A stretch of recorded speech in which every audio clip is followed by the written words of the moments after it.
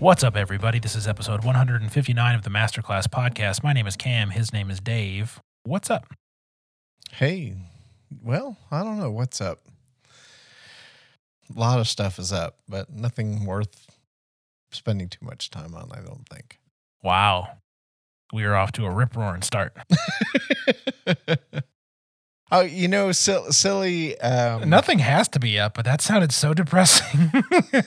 Well, you know, honestly, it truly, the things that I'm dealing with are, and I mean more from a work standpoint than a personal standpoint. Work has just kind of become silly to me in a lot of ways with this whole quarantine thing going on. So, you know, and then on a personal note, we sent our two dogs to a trainer for 2 weeks, and their behavior, night and day difference. It is absolutely amazing how well behaved they are right now. So do you like yell at them in German to get them to do things now? Well, you know, that was one of the things she did teach us, but no, it's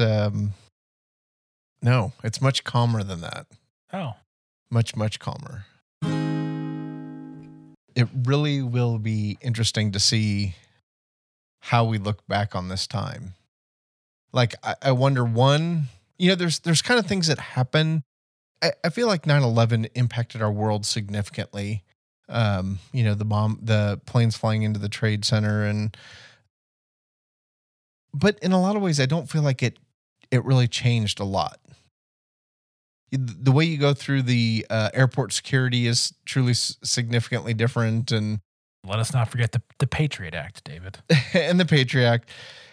This, to me, though, does kind of have that sense of it will really impact how a generation, maybe all of us, live our day in and day out. I think there is going to be significant sort of, this will change some things for us. I don't know. Maybe not. Maybe we'll be like, oh my gosh, 10 years ago, that was so crazy, so stupid. There was no toilet paper. James 3, verse 1 through 12. Not many of you should become teachers, my brothers, for you know that we who teach will be judged with greater strictness. For we all stumble in many ways, and if anyone does not stumble in what he says, he is a perfect man, able also to bridle his whole body. If we put bits into the mouths of horses so that they obey us, we guide their whole bodies as well. Look at the ships also. Though they are large and are driven by strong winds, they are guided by a very small rudder, wherever the will of the pilot directs. So also the tongue is a small member, yet it boasts of great things. How great a forest is set ablaze by such a small fire, and the tongue is a fire, a world of unrighteousness. The tongue is set among our members, staining the whole body, setting on fire the entire course of life, and set on fire by hell. For every kind of beast and bird, of reptile and sea creature can be tamed and has been tamed by mankind. But no human being can tame the tongue. It is a restless evil full of deadly poison. With it we bless our Lord and Father, and with it we curse people who are made in the likeness of God. From the same mouth comes blessing and cursing. My brothers, these things ought not to be so. Does a spring pour forth from the same opening both fresh and salt water? Can a fig tree, my brothers, bear olives, or a grapevine produce figs? Neither can a salt pond yield fresh water. All right. So my immediate takeaway here, Dave, something that I believed for a very long time. Words matter. What you say matters. And in this case, how you say it matters too, right? Sure. And I find this, like, I love all of the metaphors in this passage. Mm-hmm. Like, I'm personally partial to the rudder in the sailboat one because I grew up sailing. Agree. I sailed in high school. Like, my grandpa had a boat. I was on the water very, very often. So much so that I didn't realize how not normal that was until I went to college in the middle of Indiana and met a bunch of people who'd never even been on a sailboat. They'd been on like a pontoon boat or like a motor boat, but never a sailboat. And I was just blown away. And it was just me being naive, right? I was young. I had no idea that where I grew up and the sort of socioeconomic circle I grew up in, how blessed I was to have the ability to be, my grandfather owning a boat from before I was born until he died a few years ago. Mm-hmm. Like I just always had access to it. And it really is like his boat was like a 48-foot sailboat. This thing was not small. And the rudder for it, in comparison to the size of the boat, right? So it's 48 feet long. It was about, I would say, 12 to 14 feet wide at its widest point. Mm-hmm. It had 3 bedrooms, a galley, a navigation station, like 2 steering wheels. This thing was monstrous. It was built for the Mediterranean. Why the heck he had it on Lake St. Clair and Lake Huron, I have no idea. But this boat was massive. And the rudder for it, relatively compared in size to the boat, is tiny. Mm-hmm. I think maybe 5 or 6 feet tall, maybe 2.5 feet wide at its widest point. Smaller than me. Right. When I was sailing it in high school and in college. Smaller than me. Steering, even in the heaviest winds, steering this boat wherever it wanted. And I think for me, obviously, because of what I just explained, like that metaphor really does communicate to me how much power, the tongue or words can have, what they can communicate. Like what else can you do to immediately send somebody else into rage or like exuberant joy besides words? You could murder somebody or you could give them $10 million, right? But like, sure, you can also say things to somebody to get them to go like that and flip the switch, right? Right. And it's really little, the tongue, right? And it's, I don't know. So the metaphors here are awesome. The salt water, the fresh water, the olives, the figs and everything, but it just really is eye-opening to me. And I guess affirming of what I believe about words and communication, of just how much is there. And then also how little, especially me, I think before I speak. Mm-hmm. Oh, yeah. This is episode 159. I know in the course of the episodes before this, there's plenty that I have said without thinking a second about what's coming out of my mouth. It's just, and there's a lot that I would stand by, but I'm sure I could listen back to old episodes and go, oh gosh, oh no, that's on the internet forever. Oh no. And I just find it interesting, and I'll shut up here in a second, that I believe that words matter, and I believe that words have power, and I believe that communication through word is incredible. One of the reasons why I love podcasts so much, right?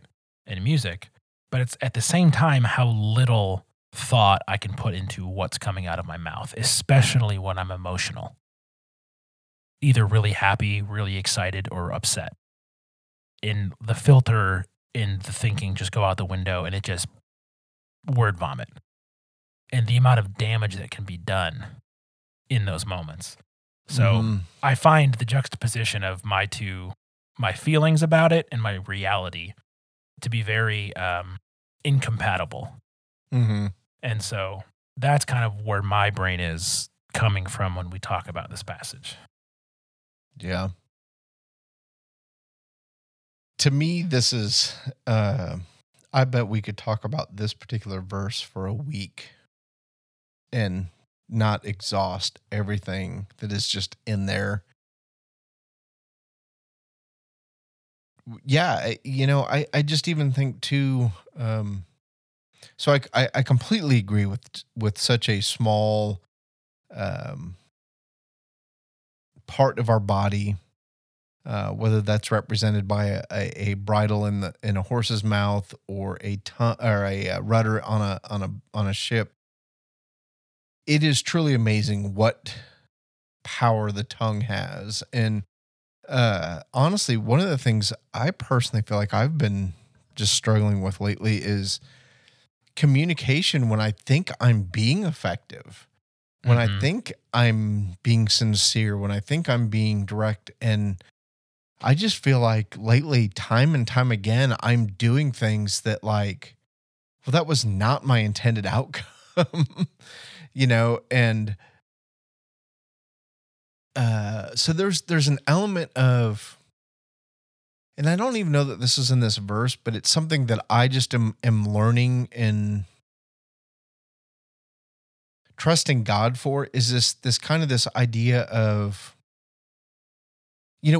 so I like to be in control. I like to know that I'm doing the right thing, that I'm being conscientious, that I'm not intentionally doing things wrong. And I'm just, particularly at work, I'm discovering that I can say things that are well intentioned, that are sincere, that I think is the right thing to do, and it comes back to me. And I've screwed up. I've done something wrong, and it's very humbling. And I don't know that this totally makes sense, but there's a sense of God just telling me I'm bigger than that. I'm in control, and I know your heart. I know your intention. I know why you've said the things that you've said, that you were not trying to be divisive, and an element of just trusting him in all of that, and even just redeeming the words that I do say. So yeah, I think there's two sides to this. One, it can be very intentional, and two, I think about just the Tower of Babel in Genesis and how God says He's going to confuse our words, and I think that there's an element of that still exists to this day, and it's a lot of where our conflict comes from. But yeah, then there is just this very underlying truth for me of, I praise God with this tongue, but at the same time, I can be very two-faced and say things behind people's backs. I can say things that are not complimentary of people, that I would never say to them. And then the other randomness in all this that is coming to my mind, and I'll just say this real quick, is just the way people are very bold on social media, but yet they will never say those things to you in person, and especially when you're face to face with somebody. And you know, I guess I think there's somebody out there, maybe more than one person, that needs to just hear the fact that as human beings, we are sinful. We are separated from God.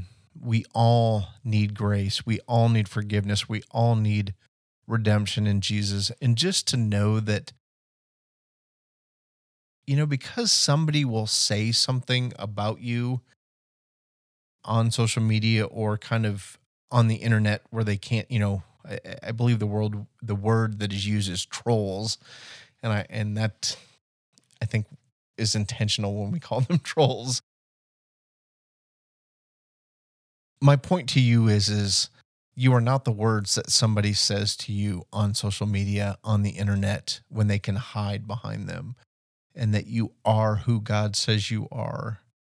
And that the fact that you are a human being and that you are created in the image of God and that God loves you, that matters, and that is significant, and that you should never, ever allow, easier said than done.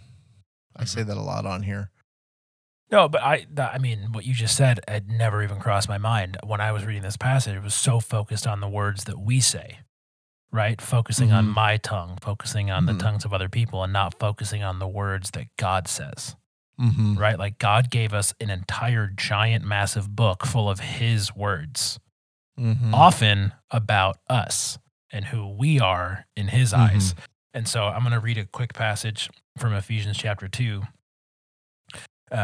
So it's Ephesians chapter 2, starting verse 1. It says, "And you were dead in the trespasses and sins in which you once walked, following the course of this world, following the prince of the power of the air, the spirit that is now at work in the sons of disobedience, among whom we all once lived in the passions of our flesh, carrying out the desires of the body and the mind, and were by nature children of wrath, like the rest of mankind. But," and this is where God's words come in, right? "But God, being rich in mercy, because of the great love with which he loved us, even when we were dead in our trespasses, made us alive together with Christ.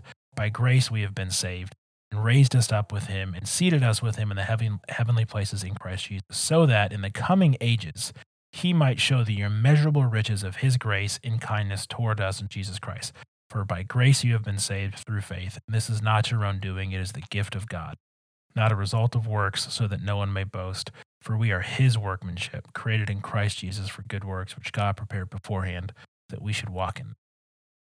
Like, that's what God says about us through Paul, right? That we are his workmanship, that he loved us so much that he sent Jesus, right? Who is referred to as the Word of God. In the beginning was the Word was God, and the Word was with God. That even in our sin, even in our trespasses, even when we were children of wrath, sons of disobedience, all these like super cool biker gang names, even when we were doing that, God was rich in mercy, and God sent Jesus, and God gave us the Holy Spirit, and God brought redemption, and God created us in his likeness, and throughout Scripture reminds us and tells us consistently of mercy, of grace, of reconciliation, of redemption, of who we are, of how valued we are, of who he is in his greatness and his grandiosity, and we are as his children. When Jesus says that we have become a friend of God when we're welcomed into the family, we have become sons and daughters, we have been adopted, we have been grafted into the vine. All of these words that are used to describe who God is and who we are and what he has done to bring us together. Like, holy cow, that totally adds a separate, or not even separate, a overlaying layer to James chapter 3 that I hadn't even considered, because I was so focused on my tongue and my words and my meaning and how I'm self-focused on it. I had never in the history of reading that book in my entire life once thought, "Oh, I wonder how this applies to God." And if the tongue is so small a spark that can set an entire forest ablaze, what can God do to our hearts and our spirits with just one word? How can those be set ablaze? How can that be brought to life? How can that be reinvigorated? How can that be reconciled by the word of God? Man, David, you done blown my mind, sir. That's a really, I'm really am quite flabbergasted. How's that for a word? That's great. I think one of the things you can say is that the Bible is about words. It is about what we say. John 1:1, in the beginning was the Word, and the Word was with God, and the Word was God. And he was in the beginning with God. All things were made through him, and without him was not anything that was made. And Word is capitalized. It's talking about Jesus. He was there at creation, and the spoken, God spoke, and creation came into being. Words are just very, very, very, very powerful. Growing up in the 70s, mostly the 70s, we used to say, "Sticks and stones may break my bones, but words will never hurt me." And like at the time, that was very applicable. And I think it helped guide me kind of into growing and maturing, and kind of just that mentality of I should not let words, what people say, define me. However, it is truly, truly, truly amazing to me how powerful words are. And I really do. I see it every stinking day about what is conflict really all about? What causes people to do some of the most vile and violent things that they would do?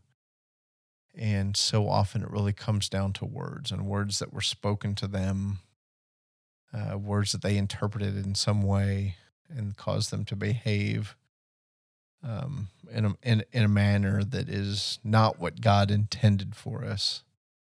So, such an incredible, like I said, we could spend a week, I think, in these 12 verses and not totally hit on everything that is in there.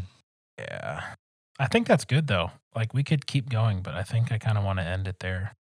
Yeah, and that's the thing is I hope the folks who listen to the podcast and you and I talk, I hope they spend time reading the word for themselves, God's word, mulling it over, disagreeing with us, allowing the Holy Spirit to speak to them and impact them where they are, because and